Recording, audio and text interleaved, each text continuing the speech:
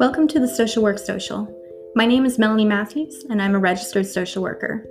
Together, we're going to be exploring the world of mental health treatment by listening to stories and having conversations with a diverse group of social workers.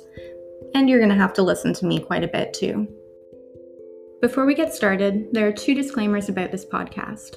The first one is, the information presented here should only be considered completely accurate for Ontario, Canada. There are different rules and regulations for mental health professionals, including social workers, in other parts of Canada and the rest of the world. So make sure you're doing your research to be sure that you know about the regulations specific to your area.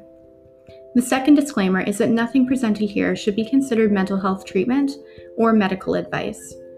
If you're interested in learning more, or perhaps getting some of this treatment for yourself, make sure to consult an expert in your area. Your family doctor is usually a good place to start. This week, we're going to be talking about social work education. The first thing you need to know is that there are 3 different levels of social work education. The first one is a Bachelor of Social Work, or BSW, which is a 4-year university degree. It involves going to classes, of course, like any other degree, but also there are required 700 field placement hours that have to be completed by the student, who are supervised by a social worker currently working in the field. The second level is a Master of Social Work, or MSW degree. Similarly, this one also involves going to classes for 1 year if you have a Bachelor of Social Work degree, or 2 years if you have a different degree, and also has 450 field placement hours required. The third level is a PhD, or Doctorate in Social Work. This one is mostly research-based, no field placement required. I have both a BSW and MSW degree. I've really considered going ahead and getting a PhD as well, mostly because you can make people call you doctor. As a small, heavily tattooed woman who looks much younger than she is, I often get people being pretty condescending towards me. I kind of just think it'd be awesome to be able to put them in their place by saying, excuse me, that's Dr. Matthews, actually. But putting that aside, today we're going to be having a conversation with Cassandra, who's a current BSW student. Cassandra is actually doing her field placement with me right now as her supervisor, and she's learning about research and evaluation. Cassandra is going to tell us all about her experience as a BSW student and what she's learned so far. She has some really interesting things to tell us. There's no trigger warning for today's episode, but there is one thing that I think needs a little bit more context. During our discussion, Cassandra and I used the term Indian when referring to Indigenous peoples of Canada in a couple of places. This term is racist and completely unacceptable. However, unfortunately, it's correct in the context that we're using it in. This is because the Government of Canada still uses the word Indian in reference to Indigenous peoples in many laws and acts, most notably the Indian Act. This isn't okay. That and many other things need to be changed. If you haven't already, I encourage you to look up the Truth and Reconciliation Commission's calls to action and take action. I know that it's something that's high on my priority list, and I think it should be on yours too. Hi everyone, my name is Cassandra and I'm a graduate of the Social Service Worker program. I'm also currently in my final year of the Bachelor of Social Work. I'm a straight Caucasian woman currently living in Sault Ste. Marie, and I'm originally from a small town in northern Ontario called Elk Lake, and there's about 400 people on a good day. And I have 3 young boys and the oldest just turned 4. Amazing. Thanks for joining me today, Cassandra. So we're just going to chat a little bit about your experience as a BSW student. I know you already have your social service worker diploma, so we might chat a little bit about that too, because I think that's really cool. College diplomas and university degrees both have such benefits that are very different, but equally valuable. So that's really awesome that you're doing both. So since you got your social service worker diploma, what made you decide to also pursue a Bachelor of Social Work degree? Well, I think there's just way more job opportunities in comparison to the SSW compared to the BSW. And also the pay is better. You're able to do more. And yeah, I guess for me, it was mainly job opportunities because there's a lot of agencies that won't hire you unless you have that BSW. And what made you decide to study at Algoma University in particular? Well, I had done my social service worker diploma through Northern College, and they have an amalgamation program with Algoma University. So it was partly that, and then also Algoma University is actually a former residential school. So just the history behind it, I thought was like very interesting and enriching. Oh, that is really interesting. I had no idea. So, like, the building itself was a Yeah, residential school? yeah. Oh, interesting. Do they teach a lot about what happened there? Like, is that a big part of the curriculum, is understanding that context? Well, I've gone on a couple different tours now where they take you around like the school and they'll teach you like different areas, like the girls' dormitory, boys' dormitory. There's an old cemetery in the back, and there's some crosses, which were actually like markers of like teachers, and yet there's so many children in that cemetery, but there's no markers to like identify the children that have passed away there. And there's a lot of history there. There's an old church that was built by the students that were there. There used to be an old chicken coop. Just there's just so much history that's like untold, and it's been very eye-opening to say the least. Mm-hmm. Yeah, there were so many really horrible things that happened at residential schools. I think it's really important to like remember all of that and honor the people that like lost their lives in the residential schools and the horrible way that Indigenous people have historically been treated. And not even just historically, like it wasn't that long ago that the residential schools were shut down. Do you know what year the one at Algoma was shut down? Or like Uh, approximately? I want to say it was in the 80s. Yeah, because I think the last one in Ontario, I remember it because it was like when I was 5 years old. I think it was 1996, which is incredible that it was Yeah. started. I mean, that might not be the exact date. That's like how I remember it. I know I was very young when that happened. But yeah, it's incredible, and it's amazing that Algoma is keeping that part of the history, like as a learning experience for the students there. It's Yeah, for sure.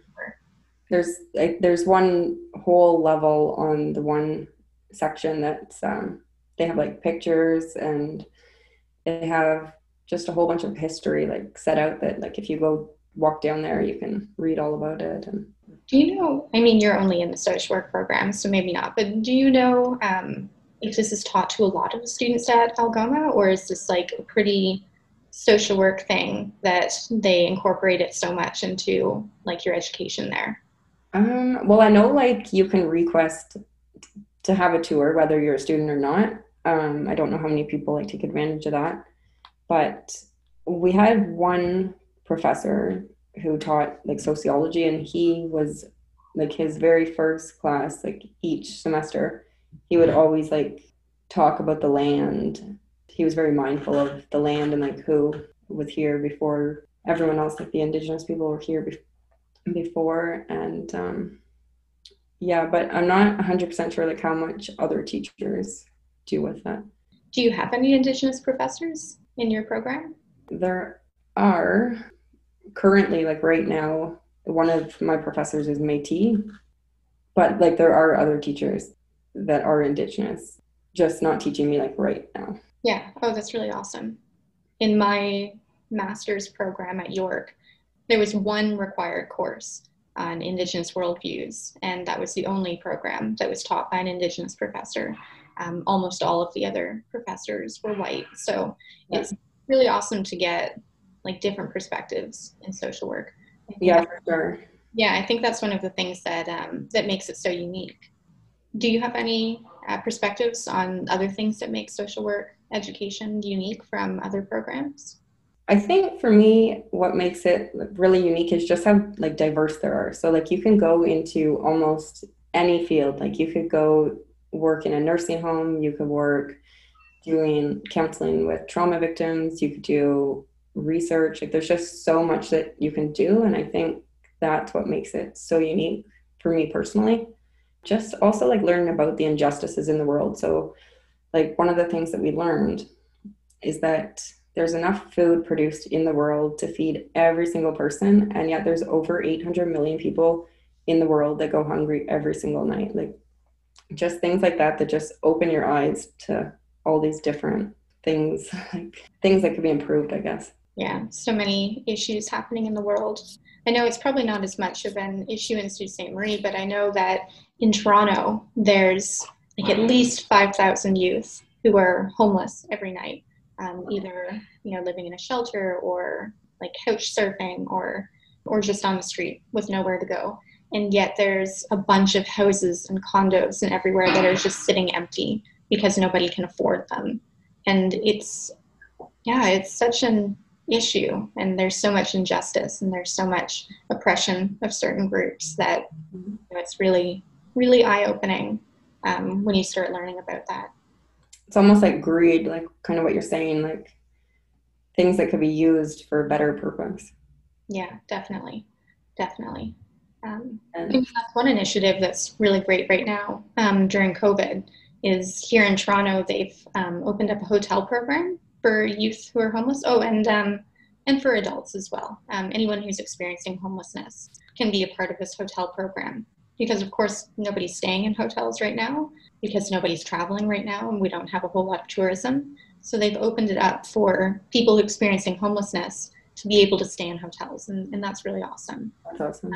But it's not really solving the systemic issue. When COVID's over, all of these people are going to go back onto the streets. It's like kind of that Band-Aid solution. For now, you can have a home, but as soon as the crisis is over, like, screw you, you're back on the street. Yeah. Yeah. Do you feel like that's been, I know that all of the schools are kind of different for social work. Do you feel like that kind of systemic stuff has been a big part of your education at Algoma? Definitely. So one thing that we've definitely learned is, like, we've talked a lot about Indigenous people in this program, and like we've learned a lot of truth. So for example, like growing up, like in public school and high school, like we used to just learn that Columbus discovered Canada. And really, in reality, there's been Indigenous people on this land that they have called Turtle Island for thousands of years before he came along, before Columbus came along. And like I think there's a lot of racism and biases and just stereotypes and assumptions against Indigenous people. Like even growing up, like I definitely heard things about like, oh, they get free education, free housing, free tuition. They don't pay taxes, like just all these assumptions that they get everything for free. And so like it creates all these negative stereotypes. And yet really residential schools were created to like kill the Indian in the child. There's just been so much injustices done to them. Like even way back, there was blankets, like we learned about, there was blankets given to Indigenous people and they were covered in, I think it was smallpox. Just like all these new diseases and stuff that were never here before. There was just so many things done to try to get them away. Like there's just so much truth out there that has to be told. And I think the government has so much power and they could tell it if they wanted to. And I'm just not sure like what's holding them back. Like why are people not knowing the truth, I guess? Mm-hmm. Awful. Yeah, it's interesting. Like it's almost kind of ironic, isn't it? Like if one of us as a white person like slipped on the floor in the hospital, we would probably sue the hospital because it was their responsibility to take care of us and make sure that we didn't slip on the floor, and we would be entitled to some sort of compensation for that. But when you think about Indigenous people, the government essentially murdered all of their ancestors and even very recent ancestors like grandparents or parents, but yet people don't think that they're entitled to any sort of compensation. They look at the things that Indigenous people have gotten and say, well, that's unfair, why should they get that? Like, well, it's the same as if you were to be hurt by the government. There's no reason you shouldn't get compensation, so why shouldn't Indigenous people get that same compensation too? For sure. Sure. Like the Indian Act has controlled their lives for so long and dictated like what they can do and can't do, and like they're still under control in many ways from the government. And like if you look at even like their water quality, there's a lot of reserves that don't even have clean drinking water. And if you had that happen in like Toronto or Vancouver, that would be fixed like immediately almost. Oh yeah, definitely. Or even there's even certain classes in Toronto that are treated more equally. So like there's different neighborhoods in Toronto, right? And some of them are more privileged than others. So you look at like the beaches, for example, they're full of rich people. Houses there run like in the millions. I knew someone who lived there. They lived in half of a duplex. And when they sold it for 1.2 million. Wow. Yeah, like this place, it didn't have a backyard, it didn't have a front yard. It was not very big, and it sold for 1.2 million because it's a rich people neighborhood. But I've heard of other like housing units in Toronto that are in not so privileged neighborhoods that will go without heat and water, and the government won't do anything about it. And it's really sad. It's really sad to see like just the different classes and the different ways that people are treated. Yeah, for sure.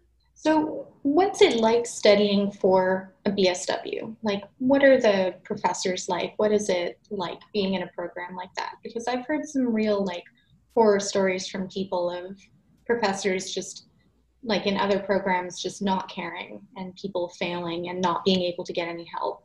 Is it any different studying for a BSW? You know what? Like when I first went into the SSW program, that was one of the first things I noticed is just how accommodating they are, like in the social work field in general. Like if you have something going on in your life or like you need extra time or just anything, like they're just so accommodating and it's like they're there to help you. Like they want you to reach your goals. Like I've definitely been in other programs before and it's like very to a T, like your problems are your problems. But like with the social work, that was one thing that I really, really noticed is that they're just very accommodating and they're there to help you. I found that that was kind of the same when I was doing my BSW as well. We had, in that particular cohort, there were a lot of parents, a lot of like younger mothers, and just a lot of parents in the program. And they were finding it really hard to do their placements. In particular, part of the field placement process is you have to meet with one of the professors or just someone attached to the university, just to supervise you and make sure you're on track to completing it. And those meetings were scheduled at such ridiculous times that none of these mothers could attend. It was like 6 o'clock in the evening you had to go. And of course, most daycares stop at like 6 o'clock. So they couldn't get any childcare. If these were single mothers, they didn't have like anyone to supervise their kids at home. So what the school did was they made a whole group just for the mothers. And they found a professor that was willing to supervise them at like an actual time that worked for them during the day, during regular school hours. And they were able to accommodate them like that. And that was really amazing, actually. It was, Yeah, that's awesome. yeah, a group of just mothers. And they were able to get the support they needed to be able to graduate, because if they hadn't been able to go to that class, they wouldn't have been able to graduate. For So sure. it was really awesome. Well, actually, like all three of my boys have been born like during the program. So like my first son, he was born in the first week of the social service worker program. And then my second son was born during placement in that program. And then I just had my third baby like in March of this year, like just before the lockdown. And there's been classes where I've had to take the kids to school with me, and like the professors are totally fine with it. Like they're so great about it. I never saw that happen in any of my programs, but that would be really fun, actually. Have a couple of kids hanging out during programs. No, that's awesome. Can you tell us a little bit about your placements too? What have you gotten to do, both in your like SSW and in your BSW now? Yeah, for sure. So in my social service worker program, the placement that I did was at a women's shelter. So basically you were doing like intakes, you were answering the phone, you were doing some like helping with organizing for like International Women's Day, like various events that they might have going.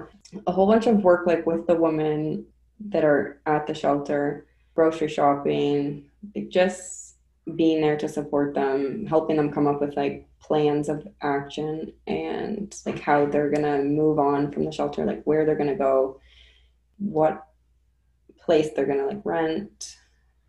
Just a lot of work with like the woman. And then my current placement is actually with you. So far it's all new to me, and it'll be a lot of like program evaluations by the sounds of it. and a bit of research. Yeah, it's interesting to think about just all of the different things that you can do with social work. There's such a common misconception is that the only thing that social workers do is child welfare. And we do a lot more than that, and we learn a lot more than that. And it's really cool to get all of those experiences and hear about those experiences. What is the most important thing that you would want to tell someone about social work? If you had just a couple of sentences to explain why it's so amazing, what would you say to someone? I guess I would say that you have the power to change someone's life in a really positive way. You can really make a really positive change in someone's life. Yeah, I think that that's really the common thing across all different aspects of social work is it's all meant to do something to support people and help them grow and make a positive change. So that's really awesome. Thanks for sharing today. I've really appreciated hearing about your experience, and I'm sure the audience will too. Awesome. Thanks for having me. I'm really grateful that Cassandra joined me to have this conversation. Her experience is really different than the one that I had when I was in school, which I think really highlights just how unique different schools of social work in different universities are. I did my BSW at King's University College at Western University. That school of social work has a real direct practice focus. That means that I spent most of my time learning skills to work directly with people. I learned counseling skills, crisis intervention skills, group therapy skills, all kinds of skills, and it really helped prepare me to work directly with clients. When I did my MSW at York University, it was completely different. York focuses almost entirely on research. I don't think I learned a single skill at York, but I did learn a lot about research, and I did get to write a pretty cool major research paper. The paper that I wrote was on the way that mental health is experienced by university students. I thought it was really cool, and it was really relevant to the way that I was experiencing university as well. And I think it's really helped inform the direction that I've gone with my work today. This episode covered a lot of really unique and interesting aspects of social work education, but there's a lot that I left out too. Before recording this episode, I looked up the standards of accreditation for social work education set out by the Canadian Association for Social Work Education. It's 20 pages long. Nobody wants to sit here and listen to me read a 20-page long document into a microphone for a podcast. But if you're interested in learning more, that document is available online, so feel free to look it up. Learn more about social work education and what your social workers are learning. And if you're interested, maybe you could even become a social worker. By sharing information and stories, the Social Work Social hopes to inspire you to take action to reduce the stigma of mental health and help normalize seeking mental health treatment. Over the next week, consider what you can do to help. There are so many things you can do based on your strengths, skills, and comfort. Look up mental health initiatives in your area and see if there are any volunteer opportunities. Or maybe take a mental health first aid or suicide intervention course. Even just a kind social media post or an encouraging word to someone struggling with their mental health can make a huge difference to that person. Thank you for listening to the Social Work Social. Tune in again next Friday for another episode.